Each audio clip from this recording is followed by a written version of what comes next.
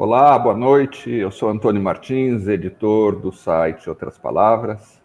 Esse é mais uma sessão, a 44ª sessão do Resgate. É um projeto por meio do qual nós queremos contribuir para a derrota do fascismo, que se tornou algo possível. Não são cartas marcadas, não são favas contadas, mas é algo perfeitamente possível, a depender da luta política e social nos próximos meses, mas por meio do qual, Outras Palavras, quer sugerir também que não basta a derrota do Bolsonaro, a vitória sobre o fascismo, não pode ser a volta ao velho normal. O velho normal foi o que nos trouxe ao fundo do poço. O velho normal são os 520 anos de colonialismo, a inserção subordinada e periférica no capitalismo global, e são, em especial, 40 anos de predomínio da ideia do neoliberalismo fiscal, do consenso de Washington, do mito segundo o qual a política praticamente tinha acabado, porque as sociedades não podiam mais pensar no seu futuro, não podiam refletir sobre si mesmas com vistas à transformação, porque estavam obrigadas, sobretudo, a uma disciplina fiscal que favoreceu o 0,1%. O resgate vê a possibilidade de novas mudanças, novos ares, inclusive de desgaste dessas políticas. Isso é possível, a pandemia mostrou que todos os governos fizeram investimentos que contrariaram completamente a noção de disciplina fiscal. Países como a China contrariam a ideia de que os estados são como as famílias, que só podem gastar o que arrecadam. E os próprios Estados Unidos, agora com um conjunto de pacotes do Biden, que foi lançado, na verdade, a partir da esquerda do Partido Democrata, estão demonstrando que é perfeitamente possível fazer políticas ativas de garantia de serviços públicos e garantia de infraestrutura. Nós estamos aqui com duas pessoas especiais nesse debate e vão falar sobre um tema de enorme relevância, que é a Petrobras e o petróleo brasileiro. Nós temos o Pedro Celestino, ex-presidente, engenheiro, ex-presidente do Clube de Engenharia do Rio, conselheiro do Clube de Engenharia do Rio, e nós temos o William Nozaki, que é economista e diretor técnico do INEP, o Instituto de Estudos Estratégicos sobre Petróleo.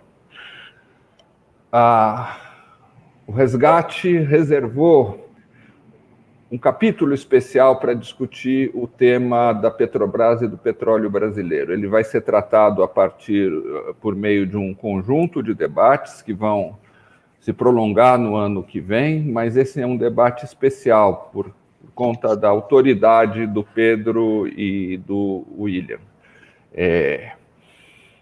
Nós vivemos uma situação paradoxal.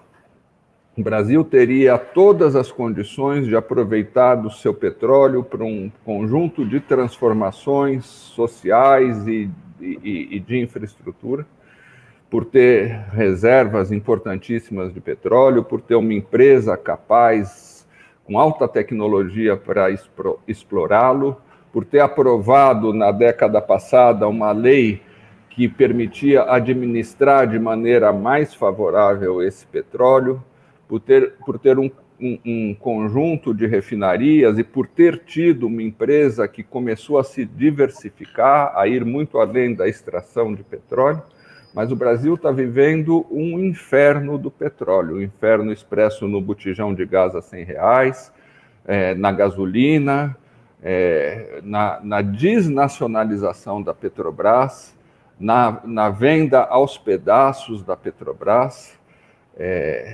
e na perda progressiva do controle sobre o Pré-Sal, boa parte do qual está sendo desnacionalizado.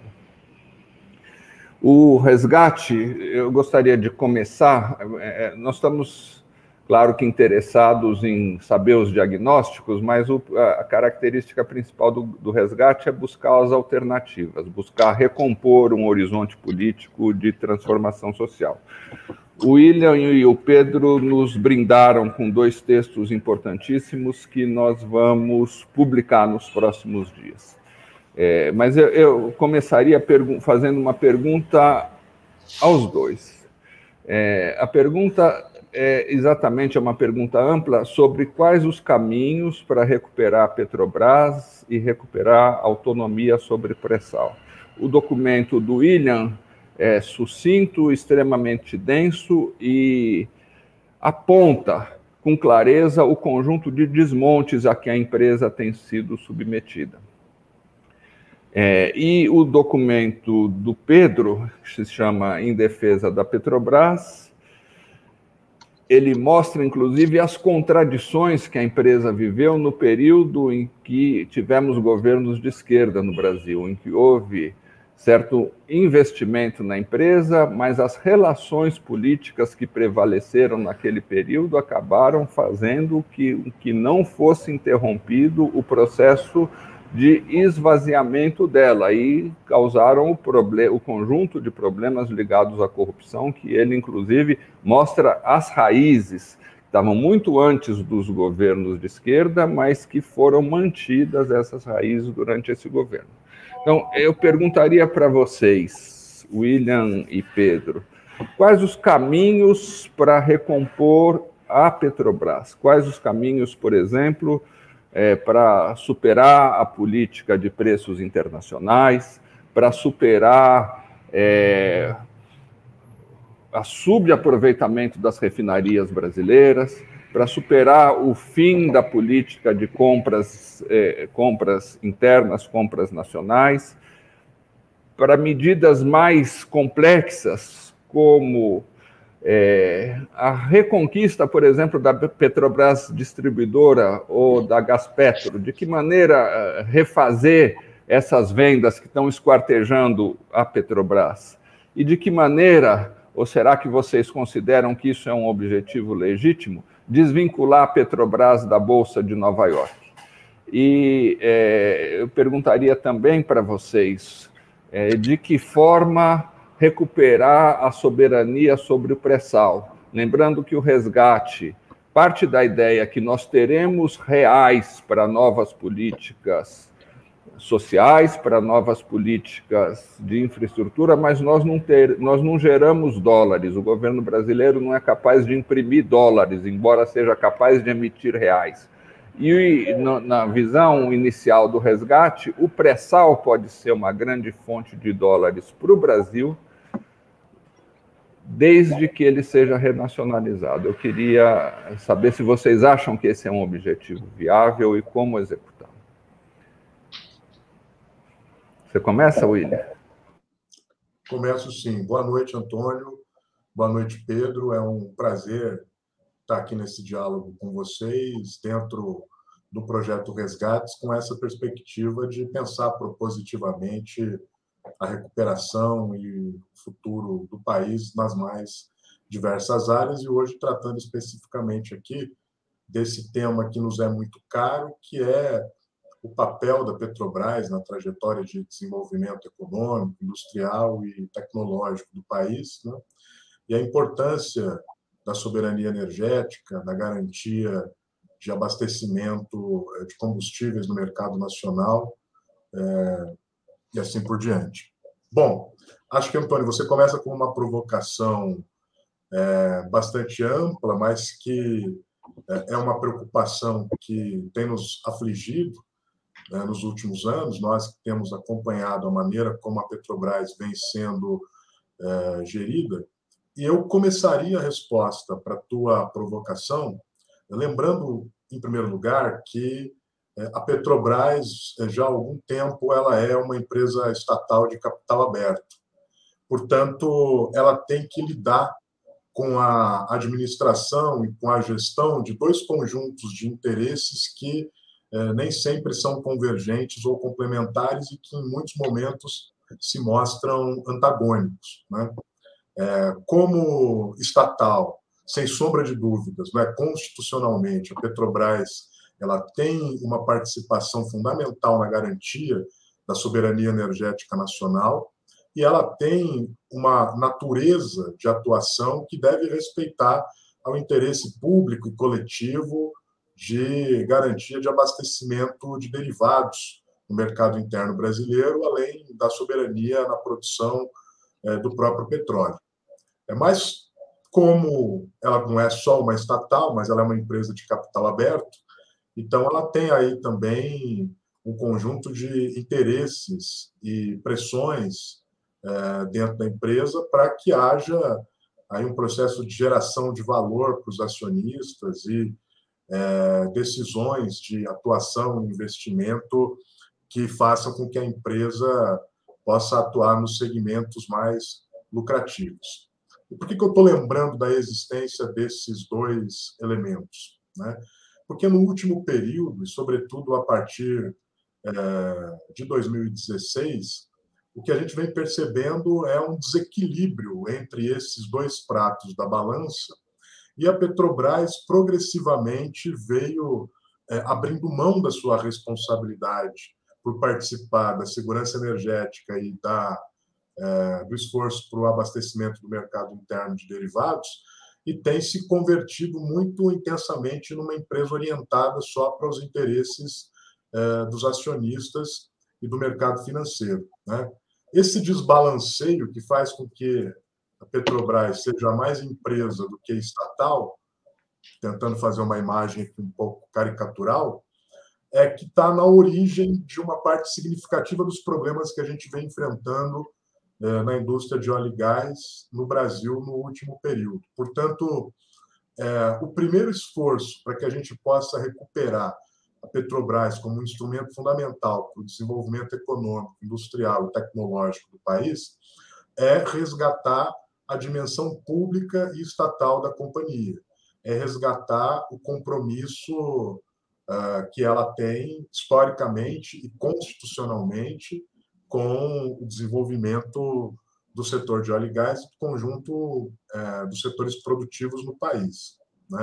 Isso, na prática, significa observar, por exemplo, o fato de que as últimas gestões da Petrobras têm sido compostas por conselhos de administração e por diretores com uma trajetória e um compromisso com o mercado financeiro, muito mais do que com a indústria de óleo e gás, muito significativos. São gestores e dirigentes formados e orientados para uma perspectiva de enxergar a Petrobras muito mais como uma empresa exclusivamente de exploração e produção de petróleo do que como uma empresa integrada que deve atuar no conjunto do setor de energia no país. Então, essa é uma mudança importante do meu ponto de vista, porque há hoje um espírito e um esforço privatizante assentado dentro da própria direção da empresa. Além disso, essa mudança deve vir acompanhada, evidentemente, com um reposicionamento estratégico da Petrobras no interior da política de energia e de petróleo do país.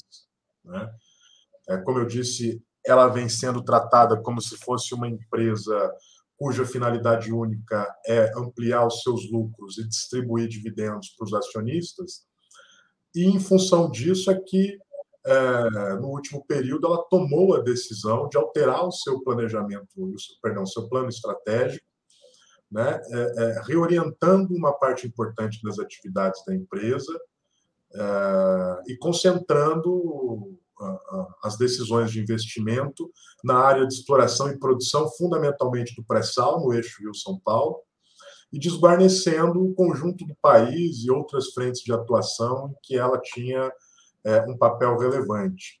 Então, nesse último período, a Petrobras ela deixou de atuar em uma série de segmentos importantes em que ela tinha um papel fundamental. Então, por exemplo, a Petrobras, como eu disse, decidiu que vai se concentrar nas atividades de exploração e produção das águas ultraprofundas do Pré-Sal, e, por conta disso, tem vendido uma série de campos em terra e de campos em águas rasas. diminuindo a atuação na área de exploração e produção, concentrando na área do pré-sal. Ela vem se desfazendo ativamente dos ativos que ela tem no segmento de gás. Ela praticamente já se retirou do segmento de gás, aí com a venda da TAG, da NPS, das participações na NTN, agora com a venda da Gaspetro, né?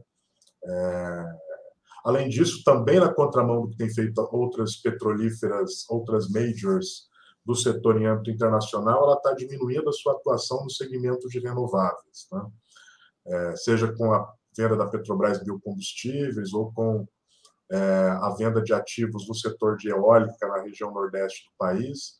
E a mesma coisa está acontecendo com as participações acionárias nas áreas de petroquímica, fertilizantes, termoelétricas que não são a gás, enfim.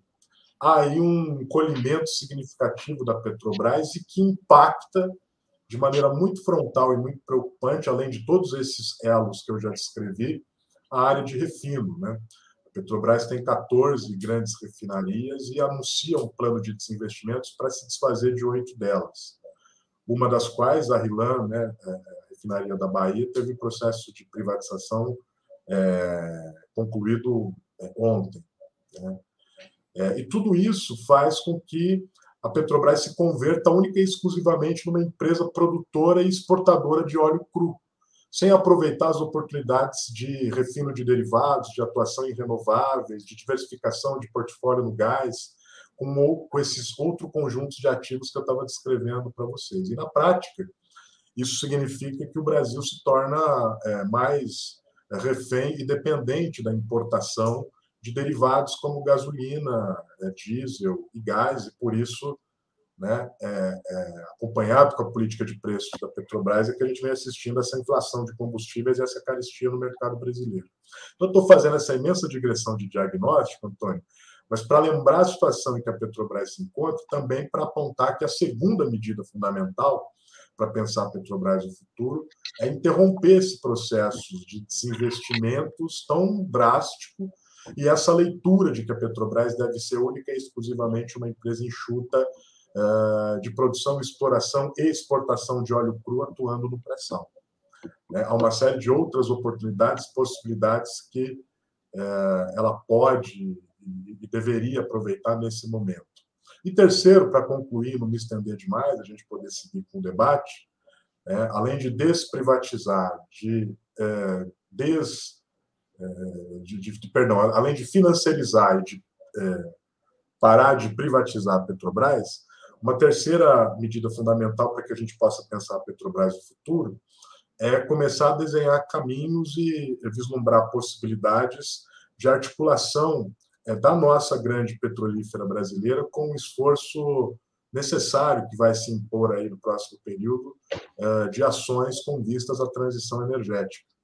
A Petrobras ela é um instrumento que pode ter um papel relevante nesse processo, pensando aí em caminhos para o futuro. É claro que, desdobrando cada um desses segmentos, cada uma desses diagnósticos, dessas ações, a gente pode pensar e construir uma série de elementos, mas, fundamentalmente, eu acho que a recomposição da Petrobras passa, em primeiro lugar, por desfinanciarizar a empresa, por se interromper o processo de desinvestimentos e por orientá-la para uma perspectiva de futuro em diálogo com as novas demandas produtivas e sociais que estão postas. Obrigado, William.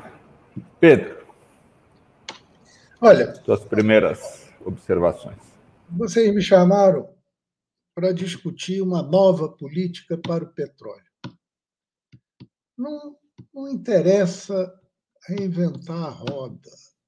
A nova política para o petróleo deve ser um retorno à política exitosa que, através de sucessivos regimes e governos, possibilitou o Brasil sair da condição de absoluta dependência da importação de derivados e petroquímicos na década de 50 do século passado, quando a Petrobras foi criada, para a condição de uma potência na área de energia, especialmente em petróleo, na primeira década desse século, quando a Petrobras descobriu a maior reserva de petróleo leve nos últimos 30 anos no planeta.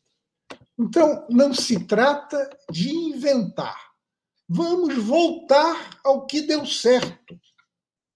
A Petrobras foi criada para possibilitar o fornecimento de combustíveis e de petroquímicos essenciais ao desenvolvimento econômico, ao desenvolvimento industrial brasileiro, ao desenvolvimento agrícola, ao desenvolvimento de todas as atividades produtivas.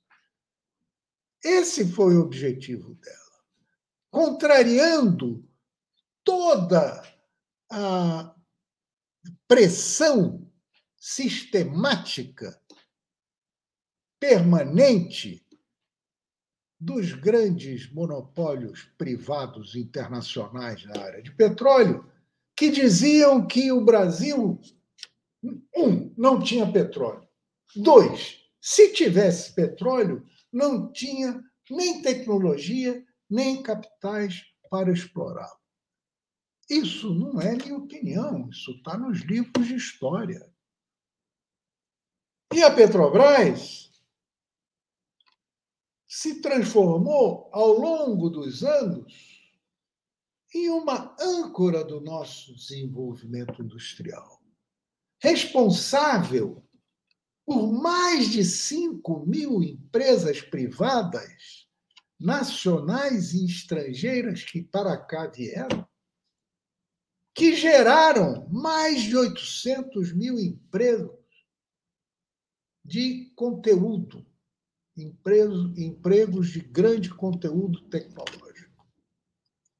A Petrobras ganhou sucessivos prêmios de excelência pelas tecnologias únicas que desenvolveu o Brasil para a exploração e produção de petróleo no mar, o chamado petróleo offshore.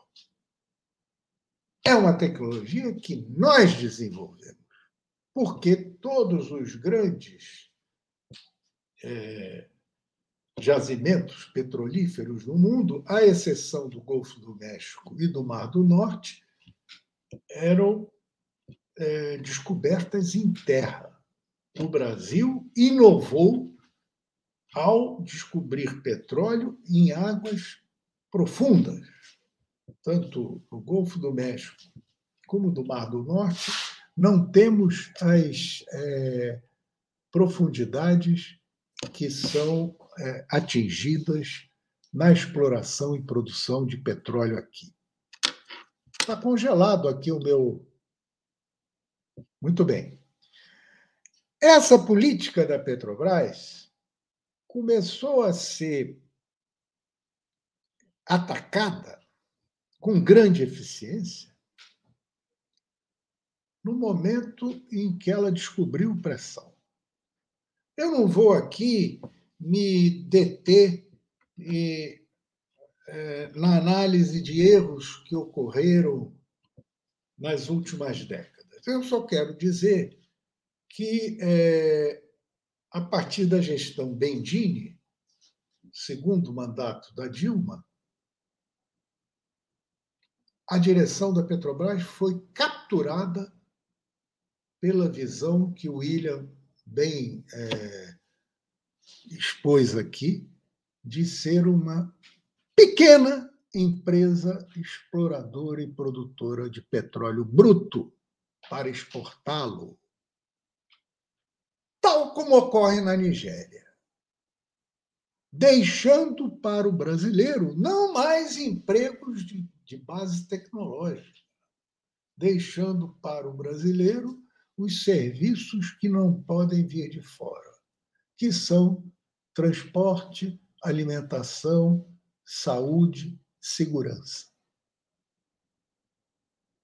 O mais vem de fora. As empresas estrangeiras que para cá vieram convidadas pela visão neoliberal da associação da Petrobras, que não precisava se associar, para fornecer sua tecnologia, tivemos a progressiva entrega dos campos mais rentáveis do pré-sal às multinacionais privadas da área de petróleo e gás, que tem o programa de isenção fiscal mais generoso do país, isenção tributária por 30 anos. E tem, também criminoso, uma redução de royalties dada pela Agência Nacional do Petróleo, capturada por interesses privados multinacionais, para apenas 5%. Estamos, portanto, na situação em que se encontra a Nigéria, do outro lado do Atlântico, que é uma grande produtora e exportadora de petróleo bruto e tem o seu povo na miséria. É o que ocorre em todos os países que entregam o seu petróleo às multinacionais. Veja o caso do Equador, o caso da Nigéria, o caso de Angola, que luta com dificuldades enormes para fazer a sua primeira refinaria, ameaçam derrubar governo, tem toda a parafernália para impedir o desenvolvimento. Agora, voltar atrás significa reagrupar os ativos que foram vendidos criminosamente. Aí eu me sirvo dos ensinamentos do grande professor Gilberto Bercovitch, que há pouco nos brindou com um livro que vale a pena ser lido sobre a renacionalização da Petrobras. Nós não vamos reinventar a roda, porque todas essas multinacionais, Exxon, Chevron, Shell, Total, todas elas, Statoil, privadas ou estatais, são empresas integradas para assegurar aos seus acionistas uma remuneração alta, qualquer que seja a situação do mercado internacional do petróleo. O petróleo, ora está a $80 o barril, ora está a 40. Há uma especulação enorme, seu preço médio de venda é em torno de $60 o barril nos últimos 20 anos. Mas as empresas remuneram seus acionistas aumentando a margem, seja na produção, seja no refino, seja na petroquímica. São empresas integradas, como a Petrobras era.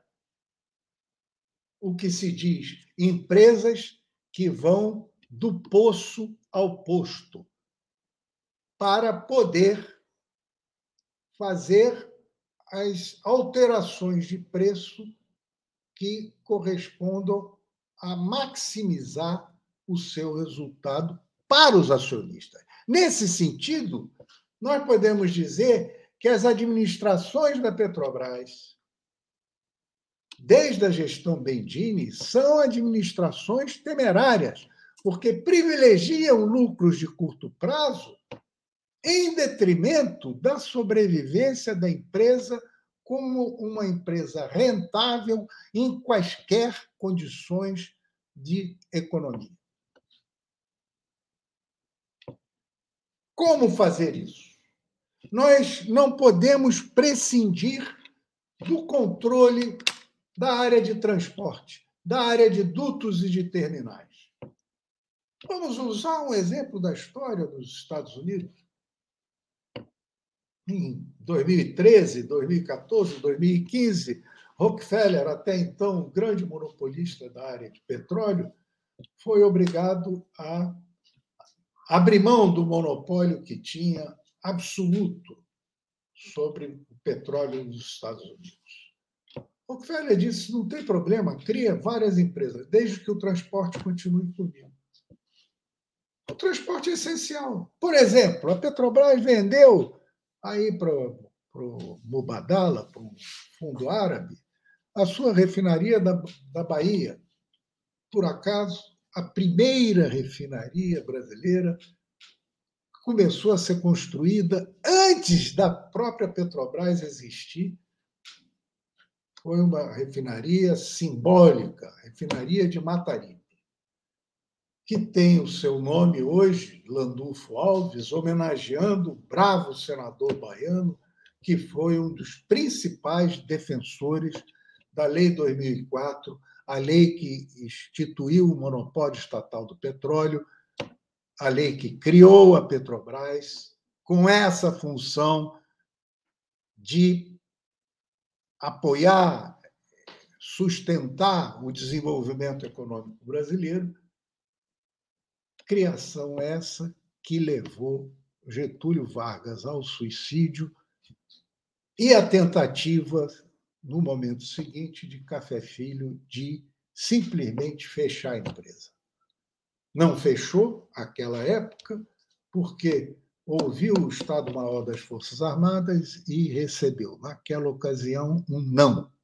A Petrobras era de interesse estratégico para a economia brasileira. Hoje, a Petrobras vai sendo desfolhada, como disse o William, com o silêncio complacente de toda a nossa classe dominante, da indústria, do comércio, da agricultura, que terão combustíveis e petroquímicos a preços muito maiores que os praticados pela Petrobras. Essa refinaria que foi vendida vai ter um controle estratégico do suprimento de petróleo a toda a região nordeste do Brasil. Porque, junto com a refinaria, foi vendido o terminal de Madre de Deus e foi vendida a rede de dutos e de gasodutos.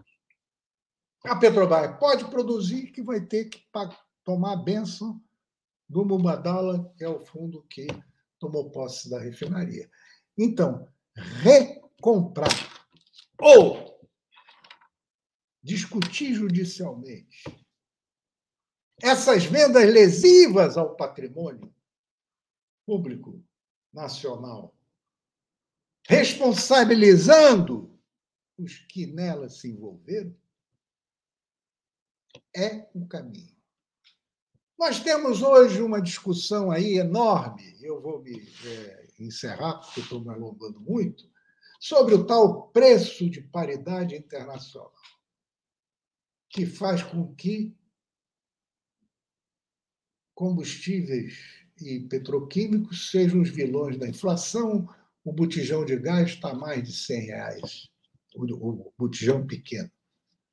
E o nosso povo mais pobre voltou a cozinhar com lenha, se tiver comida, porque nem comida tem. Isso é uma fraude. Por quê? Porque nós produzimos o petróleo, nós podemos refinar o petróleo. Estamos com refinarias ociosas e praticando aqui o que nunca se praticou até 2012, que é um preço equivalente ao preço internacional. Se eu produzo em reais, se eu processo, eu refino em reais, qual é a necessidade de vincular o preço do que é feito aqui a um preço internacional?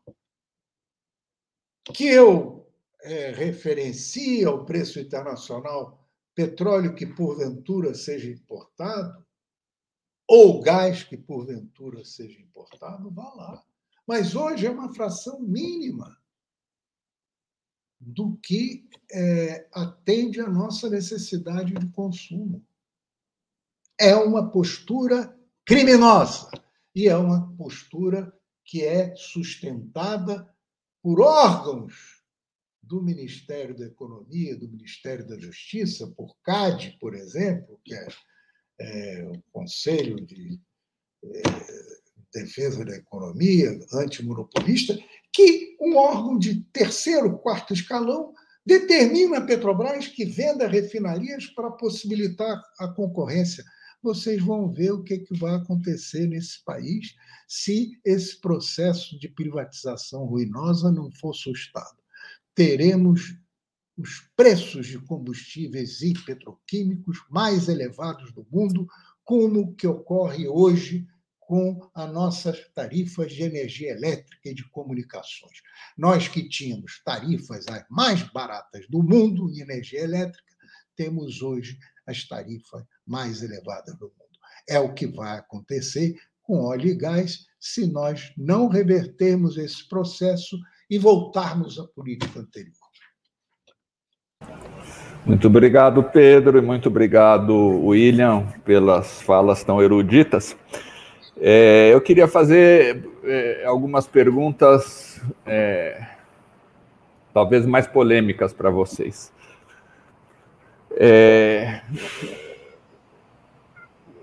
Há uma corrente de opinião forte que, diante do aquecimento global, sugere deixar os combustíveis sob a terra. Nós trabalhamos aqui, no Outras Palavras, com uma visão alternativa a essa, mas que não é uma visão conservadora, de deixar tudo como está. É uma visão formulada por outro economista, que certamente vocês conhecem muito mais que eu, que é o William Nozaki. Ele propõe o seguinte: usar a renda do petróleo para financiar uma economia pós-fóssil. O que vocês acham disso? Com base nas falas de vocês, que eu acho que a gente tem que ser muito propositivo, e nós estamos num período de pré-campanha eleitoral, em que o resgate procura formular propostas, não necessariamente as que vão ser feitas pelos candidatos, mas as que possam mobilizar uma reflexão da sociedade brasileira a respeito dos grandes temas nacionais. Então, eu formulei aqui cinco ideias que eu queria saber a opinião de vocês, se é possível construir a partir daí, que poderiam compor, digamos assim, um conjunto muito sumário, mas compreensível para a sociedade, de ideias sobre o que fazer com a Petrobras e o petróleo. Seriam, primeiro, acabar com a PPI, a paridade internacional, e tabelar o preço dos combustíveis, como foram tabelados durante tanto tempo, como disse o Pedro, os preços de extração, mais uma margem de lucros para remunerar os investimentos da Petrobras. É isso que a empresa precisa. A empresa não precisa distribuir bilhões de dólares para os seus acionistas. Não era possível formular uma proposta assim? Segundo, a recompra das refinarias, o fim da política de subuso das refinarias e a recompra da BR Distribuidora e da Gaspetro, né, que chama a empresa de distribuição de gás. Terceiro, transformação da Petrobras, porque precisaríamos de muitos recursos para isso também, numa empresa voltada, inclusive também tem a ver com a minha primeira pergunta, para reconversão energética, para limpeza, digamos assim, da matriz energética do Brasil. A impressão que a Petrobras não tem por que defender o uso das termoelétricas. Ela pode ser uma empresa, como muitas outras do mundo, uma empresa voltada também à produção de energia limpa. 4, esforços para tirar a Petrobras da Bolsa de Nova York. Se tem razão, William, a dizer que a Petrobras há muito tempo, e isso é muito mais difícil de resolver, e talvez nem seja importante fechar o capital da Petrobras, mas não vejo que objetivo pode levar a Petrobras a abrir seu capital na Bolsa de Nova York, ao invés de tentar outras alianças internacionais muito mais diversificadas, por exemplo, e se submeter a um conjunto de restrições que, como nós vimos, inclusive no caso da Lava Jato, foram utilizadas para golpear a empresa. E quinto, reestatização do pré-sal. Assim como muitos outros estados nacionais fizeram, o Pedro Celestino estava mostrando o caráter de sacudir o tabuleiro geopolítico internacional que teve quando a própria Arábia Saudita renacionalizou o seu petróleo e obrigou as grandes potências a repensarem toda a sua política para o combustível. Essas 5 questões. E uma pergunta especial para o Pedro, que falou muito da posição nacionalista dos militares que impediram o Café Filho de privatizar a Petrobras. Como você vê, hein, Pedro, o papel dos militares nesse governo de entrega da Petrobras? Você não vê nenhuma chance de haver entre os próprios militares, lembrando a velha tradição, de resistência e de reação a esse tipo de entreguismo no qual eles estão, num governo no qual eles estão presentes? Quem fala sou eu? Eu vou começar pelo final. Olha, os militares... Primeiro, eu não acho que seja um governo militar. É um governo que tem militares na reserva, no poder. Mas há um distanciamento militar já há alguns anos, décadas, de discussões estratégicas. E eu acho que eles, se tiverem que intervir, têm que intervir pelos meios constitucionais.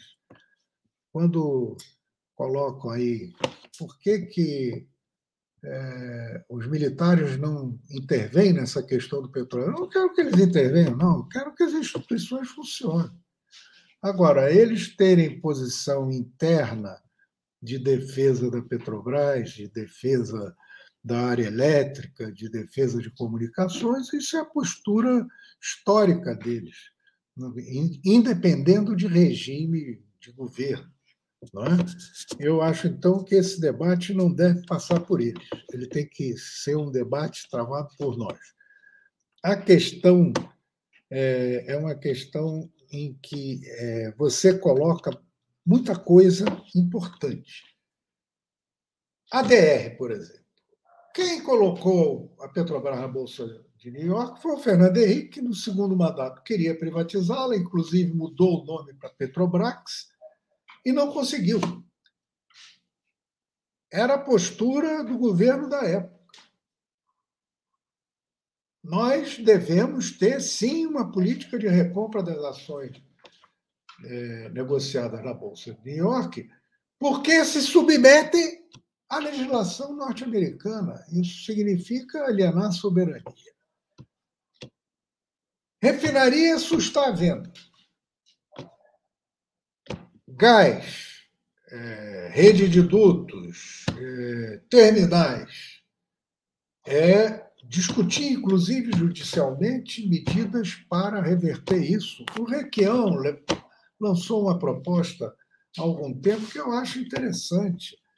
Plebiscito, que é constitucional, para que a sociedade brasileira opine sobre essa alienação de patrimônio público, que não é patrimônio desse ou daquele governo, a preços lesivos. Vou contar para vocês uma coisa. A rede de dutos do Sul foi vendida por 6 meses o aluguel. Ela foi vendida para Brookfield, que é sucessora da Braskem, que é sucessora da Light, o monopólio que o Zé Américo, já na década de 30, caracterizava como polvo canadense. Pois bem, foi entregue à rede de dutos do Sul por um preço que significa 6 meses de aluguel da rede para a própria Petrobras. É um escândalo. Isso tem que ser contestado judicialmente e tem que ser objeto de um plebiscito, para que o nosso povo, tomando conhecimento da bandalheira, se posicione e respalde a ação de um governo em defesa do nosso desenvolvimento econômico, essencial à manutenção da paz social. Para isso, nós temos que chamar a indústria, chamar o agronegócio, que são grandes consumidores de combustíveis e petroquímicos. Vejam vocês, fertilizantes. Nós vendemos 2 fábricas praticamente prontas em Três Lagoas e ali no Triângulo Mineiro, e estamos hoje numa condição de absoluta dependência de importação de fertilizantes, aí sim, sujeito aos humores dos grandes monopólios internacionais. Isso é prático. Agora, a questão de colocar a Petrobras na área de bioenergia, de transição energética, balela. Carvão era o combustível dominante no século XIX. Continua a ser responsável por 25% da matriz energética americana, por mais de 40% da geração de energia na China e em toda a Europa. O fato de nós buscarmos alternativas mais limpas para a produção de energia não significa deixar de produzir petróleo, achando que o petróleo vai deixar de ser importante. Isso é o que eles querem que nós acreditemos para se apropriarem dessas jazidas a preço vil. Vão até a guerra para tomar posse desse petróleo, especialmente o petróleo do pré-sal. 3, a questão de apoiar a produção local. Veja bem, não estou nem falando de produção nacional, estou falando de produção local, de empresas aqui instaladas. Podem ser estrangeiras. Entre os anos 2006 e 2014, criou-se um polo de desenvolvimento junto ao CEPES, no Fundão, aqui no Rio, em que a Rolls-Royce, por exemplo, investiu 300 milhões de dólares para produzir turbinas necessárias a apoio à produção do pré-sal de plataformas de petróleo. Quando o governo abriu mão do conteúdo local, o governo Dilma ainda,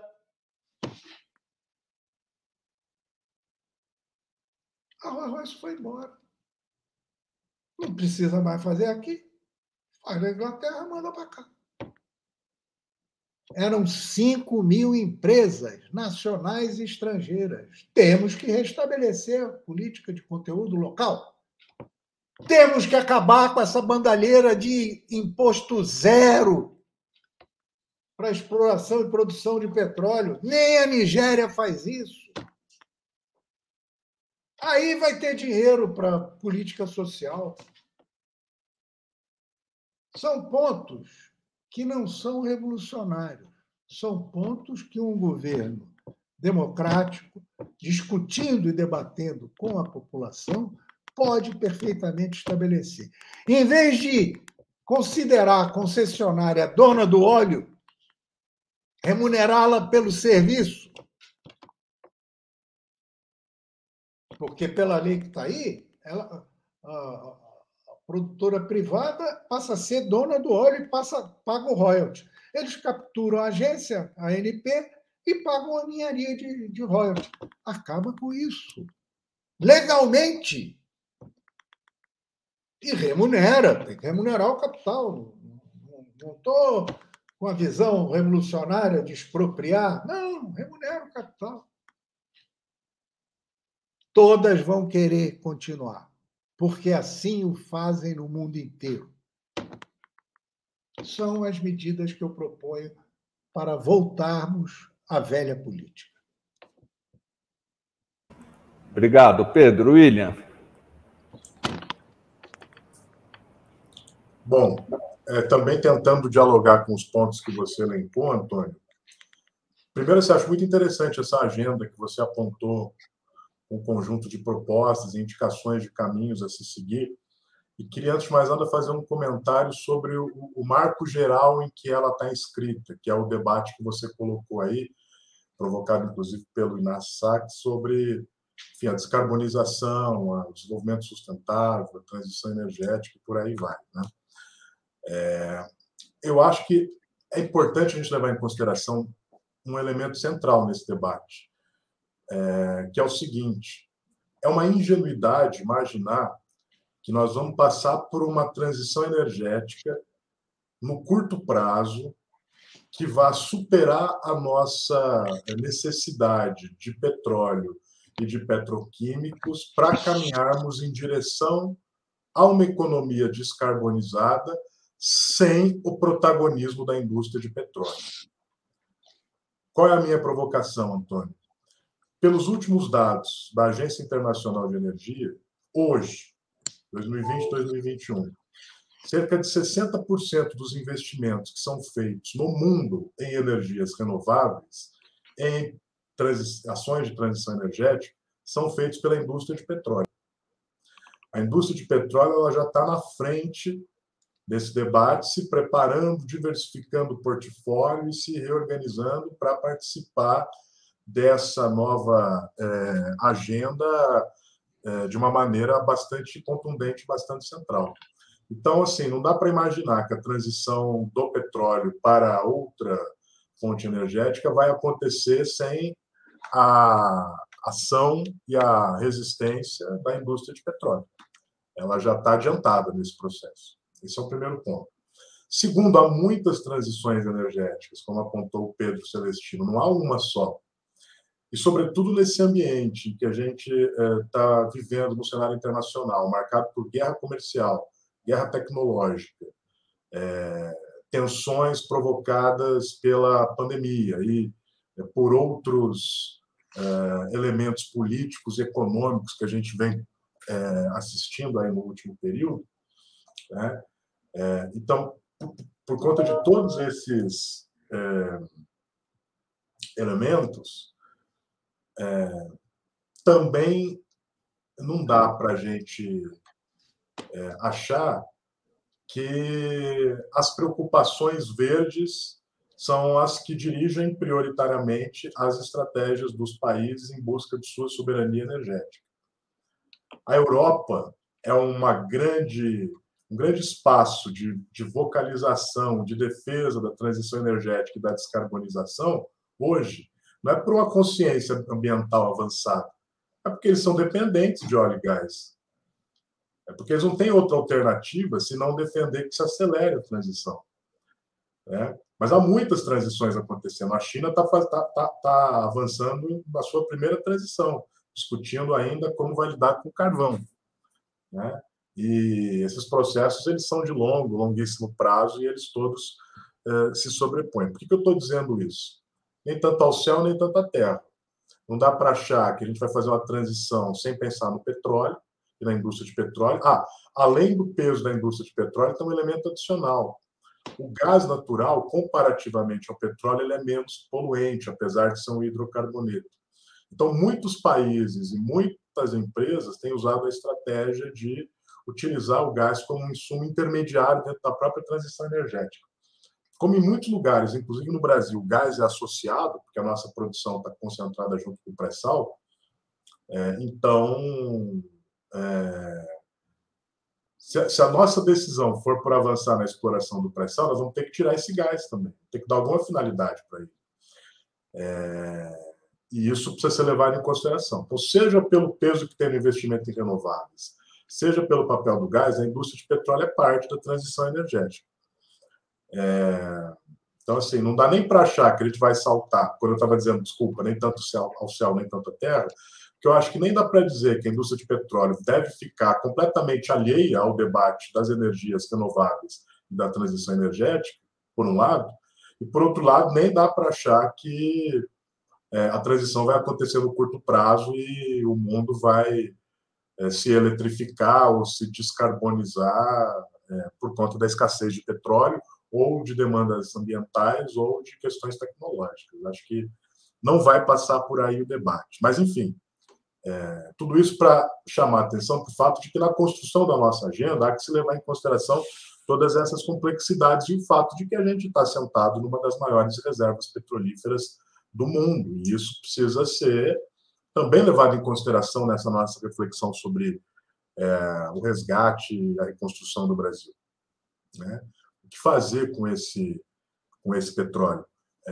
Inclusive porque todos os elementos que você levanta na agenda de 5 pontos, eles são todos, como eu disse, muito interessantes. Acho que todos eles são objeto de debate e merecem uma reflexão aprofundada, mas não necessariamente eles são coerentes entre si. Há divergências entre esses objetivos. Um pode conflitar com o outro, né? Por exemplo, a decisão de avançar na transição energética não é a mesma de aprofundar o investimento em refino. E a decisão de aprofundar o investimento em refino precisa vir acompanhada do debate sobre de onde vão se organizar as fontes para o financiamento desses pacotes. E, portanto, há que se refletir sobre como lidar com a presença da Petrobras, seja na Bolsa de Nova York ou na Bolsa brasileira, por conta dos financiamentos necessários para esses investimentos. Então, enfim, não estou respondendo a sua pergunta, mas estou dizendo que há um conjunto de complexidades que nos obrigam a olhar como essa agenda pode ou não pode ser ela toda composta de maneira coerente internamente. Feita essa segunda provocação, entrando mais pontualmente aqui no que você listou, você aponta, além da questão da transição e da questão da reconversão energética, a importância da gente repensar a política de preços, né? Não há dúvida que a política de preços precisa ser alterada no Brasil. Não é razoável que o país que seja um dos 10 maiores produtores e exploradores de petróleo tenha uma inflação de combustíveis no nível em que a gente está observando no último período no Brasil, né? Então, desde que essa política de preços foi adotada, lá em 2016, na bomba do posto de gasolina, o aumento acumulado para os consumidores já foi mais de 83%. No caso do diesel, já foi mais de 75%, e no gás a situação é dramática, né? Aumentou mais de 79% o preço do botijão. Quer dizer, um país que tem capacidade de produção de hidrocarboneto, que produz óleo, que produz gás, tem uma política de preços dessa natureza, é absolutamente equivocado, problemático. Favorece uma empresa exportadora que gera distribuição de dividendos para os acionistas, como a gente estava dizendo antes, e que vai estar indicando aí que vai pagar só esse ano mais de 69 bilhões para os seus acionistas, e, ao mesmo tempo, deixa o país refém da importação de derivados e nos coloca nessa situação de carestia dos combustíveis, né? Com todos esses efeitos colaterais que o Pedro descreveu, que a gente vai assistir mais para frente, que é o recorde de encarecimento também em outros derivados e petroquímicos e por aí vai, né? Ora, a questão que se coloca à luz disso voltamos ao tabelamento, voltamos ao congelamento? É um debate a se fazer. A Petrobras, ela também, quando o preço foi tabelado, congelado, ela teve prejuízos que inviabilizaram certos investimentos. Então, eu acho que entre o congelamento e a livre flutuação, é possível encontrar alternativas que sejam estratégicas, tanto para defender uma Petrobras pública, quanto um combustível com preço acessível para o conjunto da população. Mas, sem sombra de dúvida, esse é um ponto que precisa ser alterado. E, junto com ele, a política de refino. Não é razoável que, por conta da decisão de desinvestimentos, a Petrobras tenha, nos últimos anos, praticado uma subutilização da carga de refino, como ela praticou, né? Agora está até elevando a carga de refino nos últimos meses, mas também, em muitos casos, para atender muito mais a demanda de derivados internacionais, como produção de querosene de navio, bunker oil, combustível de navio, do que para produzir os derivados necessários para abastecer o mercado interno, como gasolina e diesel. Então, é fundamental acabar com essa política de subutilização da carga de refino no Brasil.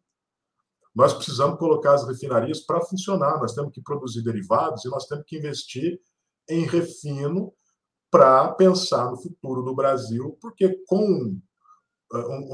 se a gente tiver aí um nível de crescimento um pouco acima do esperado, a gente já vai ter um mercado interno mais aquecido demandando derivado. Nós vamos precisar refinar, não vai ter jeito. O Brasil precisa investir em refinaria, precisa interromper esse processo de desinvestimentos que a Petrobras colocou em curso. Eu acho, aliás, que a Petrobras não vai ter sucesso em realizar toda a venda do refino que ela imagina, por conta do calendário eleitoral, por conta das turbulências do ano que vem, por conta de outras questões de mercado aí que também estão postas. Mas, enfim, independente disso, a política de refino tem que ser alterada. Como disse o Pedro, a Petrobras, quando nasceu, ela nasceu como uma empresa de refino, antes de mais nada. Ao contrário do que acontece com as petrolíferas do Oriente Médio, como sempre lembra o nosso companheiro Guilherme Estrela, que nasceram já como empresas de exploração e produção, porque sabidamente naquelas áreas havia petróleo comercializável, no Brasil não. A atividade de exploração e produção, como bem lembrou o Pedro, era altamente arriscada. Ninguém queria aportar capital nessa atividade. Tanto que a equipe econômica do Vargas, quando desenha o primeiro projeto de lei, Antônio, para colocar a Petrobras de pé, a primeira proposta é que ela fosse feita com capital privado. Ela não foi feita com capital privado porque o empresariado nacional não apareceu para cumprir a sua missão histórica de desbravar um setor que exigia alto risco e muito investimento tecnológico. E aí a tarefa coube ao Estado, né? Contando ali, claro, com a pressão da sociedade na campanha do Petróleo é Nosso. Mas a Petrobras não nasceu assim, espontaneamente, de uma sanha estatizante do Vargas. Só. Ela nasceu porque o empresariado privado não ia se lançar nessa atividade de alto risco e baixo retorno naquele momento. Então, ela se consolida, em primeiro lugar, como uma empresa de refino. É o lucro do refino que viabiliza a pesquisa que vai descobrir que no Brasil tem petróleo, que vai encontrar a vocação da Petrobras, que o Celestino muito bem lembrou, que é a de exploração do petróleo offshore, petróleo no mar. E aí hoje a gente assiste essa situação da Petrobras desmontando o parque de refino, tratando as empresas como se elas fossem subsidiárias, quando historicamente, na prática, elas são parte do principal da companhia, né? E nos deixa desguarnecidos, refém de importações que fazem com que o peso dos importadores no mercado brasileiro seja maior do que nunca na nossa história. E, é claro, a pressão para a manutenção dessa política de preços que internacionaliza e dolariza os combustíveis coloca o país diante dessa situação dramática. Um dos maiores exploradores e produtores de petróleo do mundo, com uma das maiores inflações de combustíveis do mundo. Então tem que mudar a política de preços e a política de refino, né? Sem sombra de dúvidas. O conjunto dos outros elementos que você elencou, que o Pedro já comentou, eu concordo com o tratamento que o Pedro sugere que a gente dê, o encaminhamento que a gente dê para essas questões, mas tem o velho problema da correlação de forças. A correlação de forças não é só entre o governo e as petrolíferas estrangeiras, é um conjunto imenso de atores envolvidos nesse processo que precisam ser mobilizados se a gente quiser alterar o que está posto aí. Então, eu concordo com o Pedro. Se o Pedro trouxer a indústria, a agricultura, o comércio, se a gente fizer esse bloco em defesa da Petrobras e se a gente tiver um apoio aí de uma parte importante da sociedade brasileira, não há sombra de dúvidas que o encaminhamento a se fazer é renacionalizar a empresa por meio, como eu disse antes, da desfinanciarização, da desprivatização e da desinternacionalização. Agora, o problema é um país que está passando por uma situação de metade da população em insegurança alimentar. Será que ele vai se mobilizar para um plebiscito para tratar de petróleo e Petrobras? Um governo que vai precisar ser eleito para enfrentar o fascismo, fazendo amplas alianças e coalizões, vai ter condições de lidar com a necessidade que está posta? Não sei, são questões em aberto, são questões que não têm resposta técnica, né? A gente pode até dar respostas aqui do que se fazer, mas o fundamental é que o como fazer vai depender dos desdobramentos da luta política concreta, né? Obrigado de novo, William e Pedro. Antes de passar para vocês, para fazerem as considerações finais e possíveis polêmicas, bom, esse é o primeiro debate da série do resgate sobre o petróleo. Eu acho que há muito para avançar.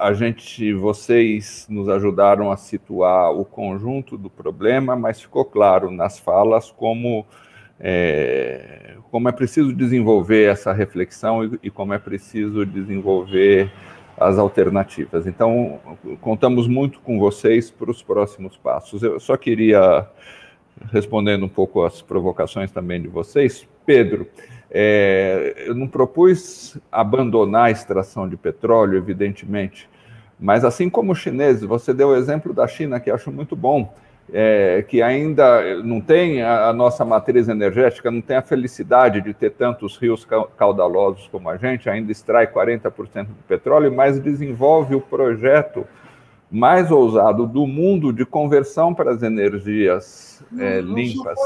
Eu gostaria que a gente fizesse isso, que a Petrobras fosse parte disso. Então, estamos iguais. Não, isso não é papel da Petrobras. Agora, talvez seja assim como é papel da Petrobras estimular a indústria nacional. Eólica e solar são energias complementares. Esse século vai ser determinante a energia nuclear. A Alemanha, que por conta de Fukushima esse é um outro abandonou o nuclear, já está discutindo voltar ao nuclear, apesar da oposição dos verdes. Eu sei que a gente está terminando. Não, espera um pouquinho, só terminar aqui, aí vocês falam depois. E esse é um debate muito importante que nós esperamos contar com você, viu, Pedro? Em relação à mudança da matriz energética. E o William também acho que não existe contradição entre querer a Petrobras investindo em energias renováveis e querê-la controlando o refino do petróleo. É a transição. Enquanto usarmos petróleo, e concordo com o Pedro, vai ser durante muito tempo, não tem sentido nós que temos tecnologia e que temos petróleo entregarmos a competição internacional depredadora aqui. É só isso. Mas o debate vai muito longe. E eu peço que vocês façam as suas considerações finais aqui. Foi muito enriquecedor, mas vamos continuar muito nesse diálogo em 2022.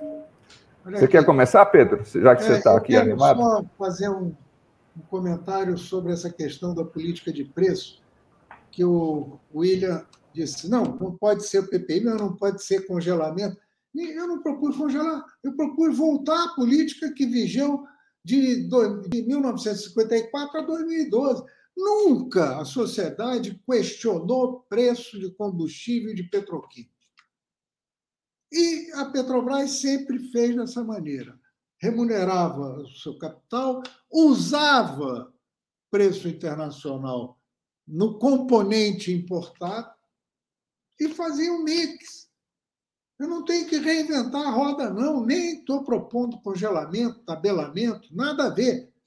A política danosa da dona Dilma quebrou a indústria do etanol com a graça e colocou uma diretoria financeirizada com o Bendini, diretoria tão ruim que, quando o Temer assumiu, tirou só o Bendini e pôs o Pedro Parente. A diretoria que começou a destruir a Petrobras foi a diretoria do Bendini, que sobreviveu até a entrada do depredador Castelo Branco em 2019. Mas é a mesma política de destruição da empresa. Concordo integralmente, Pedro. Nem congelamento, nem livre flutuação. É fazer aquilo que a gente historicamente sempre soube fazer. Você quer acrescentar mais alguma coisa, William, para a gente fechar aqui?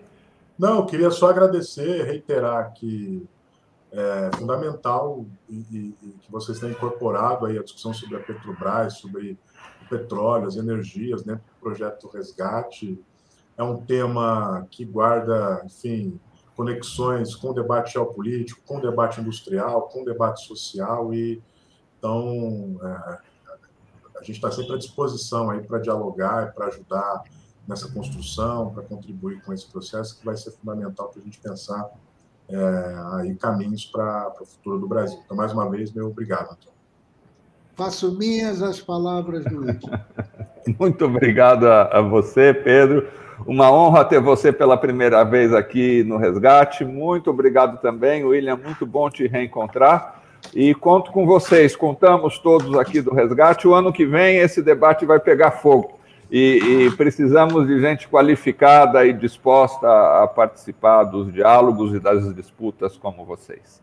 Muito obrigado, gente. Até a próxima.